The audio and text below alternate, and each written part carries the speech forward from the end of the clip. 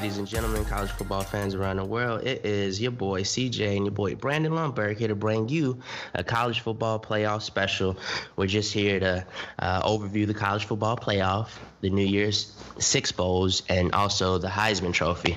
How's everything going today, Brandon? Pretty good, man. It's early right now. It's our earliest show, I think, ever, right? We had one other show like this.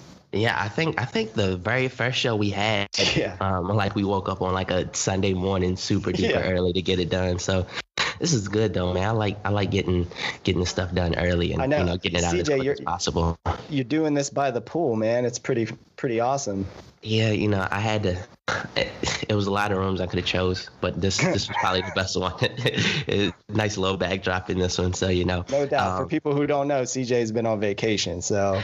Yeah, so I'm enjoying it. I got 4 or 5 more days left, so we're gonna make the best of it, and we got to get this show on the road because I'm going on a boat ride in about 2 hours. So with all that said, Brandon, I know you wanted to start us off with a bit of a warm-up discussion, huh? Yeah, and it's inspired by Football Scout 365's newest evaluation show. I kind of want to preview it a little bit. The show is called After Further Review. It'll be quick podcast segments kind of overviewing or providing more high-level discussion on topics. We generally, as a group, when all 5 of us are together on a podcast, we have several arguments and discussions that really don't get enough airtime. So I wanted to provide an opportunity for us to do a deeper dive on topics that need a deeper level of focus and discussion and backing it up with analytical data. Some of the random discussions that we've had are, who's the top quarterback in the NFL? We have discussions about Kirk Cousins and Jared Goff. Actually, we have way too many of those. Way too many. Right. Who's better between, the quarterbacks at the bottom of the NFL? So I know we had a long-winded text argument about Justin Fields on Christmas Eve that caused me to go into full research mode in the middle of opening gifts. Yeah. People were side-eyeing me like crazy, like, what, you don't care? The thing about it, Brandon, is some of these players or teams that I sometimes defend, I don't even really want to defend. And sometimes I don't even feel like it's worth it. But I feel like people should know the truth for what it's really worth. And obviously, it's all our subjective opinions, but we can back it up with facts and stats and film. You know what I'm saying? So It's big. Yes. We're just here to bring the people the correct information. Exactly. I know we started off, we did kind of like a test show or a pilot show with some video analysis for Tom Brady earlier in the year, just trying to figure out what's going on with the Tampa Bay Bucs offense. We did a pretty good job on the show, testing it out. We hope to actually add video to this here in the near future. We're working on a platform for that. But anyway, just be on the lookout. We're going to be adding these additional bonus features, diving deeper into these types of discussions. You'll be able to find it on the 5 Tool Sports podcast platform or anywhere podcasts can be found, as well as the footballscout365.com platform.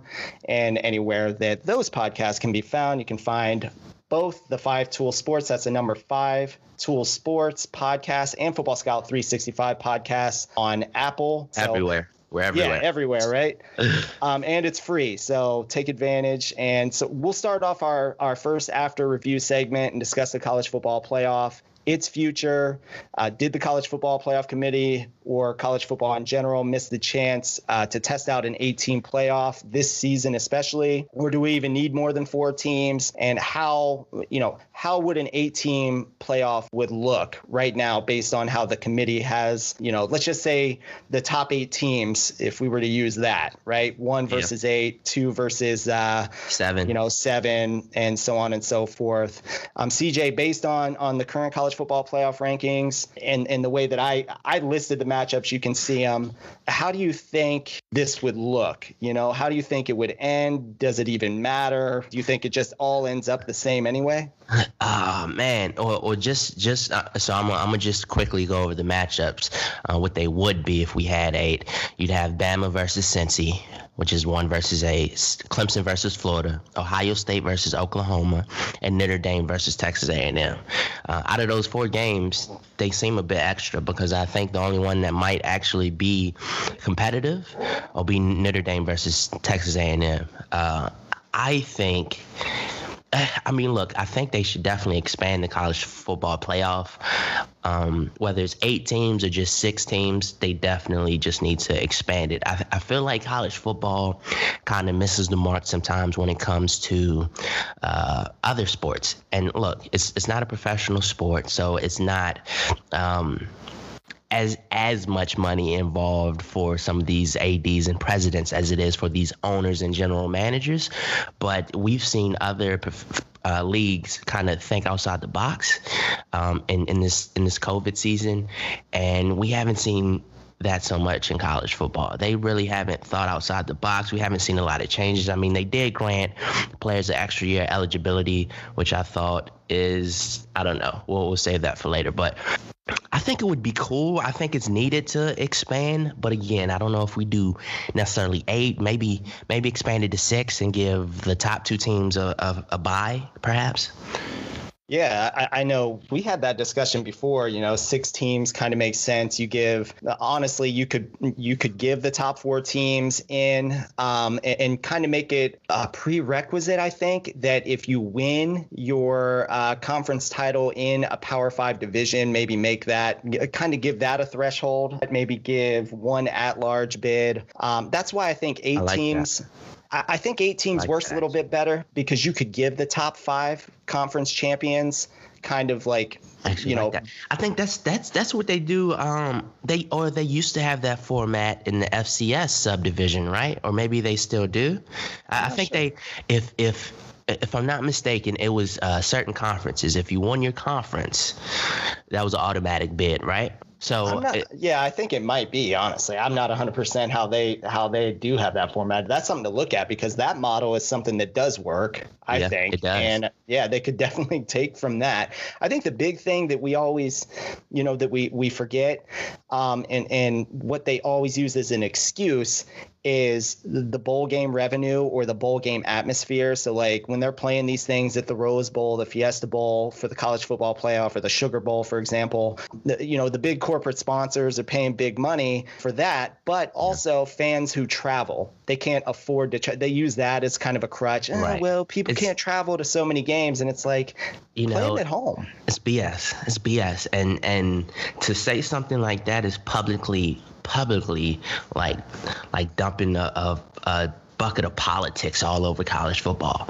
because and I didn't really adopt this idea or this theory until a couple of weeks ago, maybe not even a couple of weeks ago, but I think it was the Coastal Carolina AD that wrote a letter to the college football playoff committee. I think it was the AD at Coastal. Yeah. And basically he stated, hey, it's unfair, the politics that you guys have, because if we have a good enough season to get in, we should be let in. And basically it's a mentality to where the Power 5 conferences are keeping the power within them. And that's not necessarily fair. If, for example, if Cincinnati, granted, they're in a group of 5 conference, if they beat 2 or 3 top 25 teams and go undefeated, they deserve to get in. If Coastal Carolina beat a couple of top 25 teams, they deserve to get in. They may not necessarily be championship contenders, but everyone that makes the NCAA tournament in college basketball, they're not legit contenders. I mean, we have to have some parity and some fairness here. So from that standpoint, I think an 8-team playoff would be beneficial, especially for the schools like Cincinnati or Coastal Carolina or Liberty University. Yeah, and I also think there's one other thing that could be done. You could have some of those, the smaller divisions kind of have their own 4-team playoff, for example, or the group of 5, where, you get the top 4 group of 5 teams facing off in a playoff format prior to the end of the season, maybe in, early December or whatnot, leading up to or whenever the final college football playoff rankings are generally released. Maybe you subtract the conference championship games just have them just play like a straight conference schedule, and whoever the number one team in each of those conferences would get consideration, or at least during that championship weekend, give them that 4-team playoff format for the group of 5, have them play it out, and have one at-large come from the group of 5 every single year in an 8-team playoff, or even a 6-team playoff, however you would want to do it. So essentially, you're either playing for that number 8 spot unless you're already within, unless the committee has a group of 5 team that's already in that 8, within the top 8, you would just have them automatically kind of get that bid no matter where they're ranked. That's one way to kind of, because you would have a sweet, I don't even know, the 14 playoff this year probably would have had Cincinnati, BYU, Coastal, Liberty, for example, as a 14 playoff. And then you could have had them duke it out. Talk about exciting. Like, that's exciting to me. Like, you said that, and I just got chills. BYU, Coastal, Cincinnati, and Liberty. I would pick Cincinnati to come out of that, but that would be super dope. What it comes down to is everyone deserves a fair shot. Yeah. So even if that team in that A spot, even if they quote unquote don't have a chance and they will get blown out, like we always say they do, they still deserve a shot. Right. Hey, let's just say for the sake of argument, that was the way that it played out, or the way that it is now, where Cincinnati's number 8 and Alabama's playing Cincinnati. Obviously, Alabama's going to win that game. Yeah. You with me or against me? Then you would have number 2 Clemson, number 7 Florida. Who's going to win that? Right? I mean, that might actually be a good game. That one might be a good game. Yeah. Yeah, so I think where we're at on this is, and one other point of emphasis before we move on that I think it should be considered is when you do expand the college football playoff. For example, Alabama playing Cincinnati, who's to say Mac Jones doesn't get hurt, or Devontae Smith or Najee Harris, and there's some attrition as you work your way up, or it does affect it. Or players opting out, because players are far more likely to opt out if they've played 10 games, 11 games for Alabama, as opposed to playing 10 games for a team like Cincinnati or Liberty. Those guys aren't opting out unless they're surefire draft picks, but a lot of those guys aren't. So that could play a huge part too, right? I mean, just imagine if Justin Fields opted out for the college football playoff, right? Yeah. And it kind of screws them. We haven't seen really that in the college football playoff as much as we've seen it in the New Year's 6 games, where that there's a lot more effect there. I think that also helps to stop as much of the opt-outs, for example, because we're getting a lot of watered down games.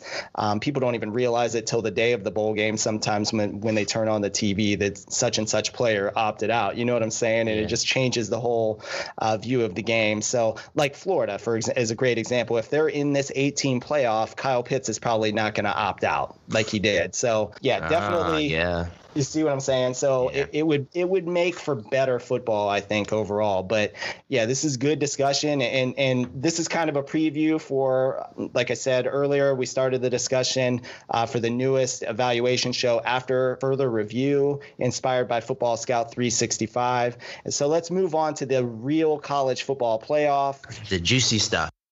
And that will do it for today's Football Scout 365 After Further Review podcast. Please be on the lookout for more episodes in the weeks and months ahead. And don't forget to check out the 5 Tool Sports podcast, which includes all of our weekly college football recap shows, weekly NFL preview shows, weekly NFL recap shows, and so much more. All of that is available on Apple, Spotify, and Google, and anywhere podcasts can be found.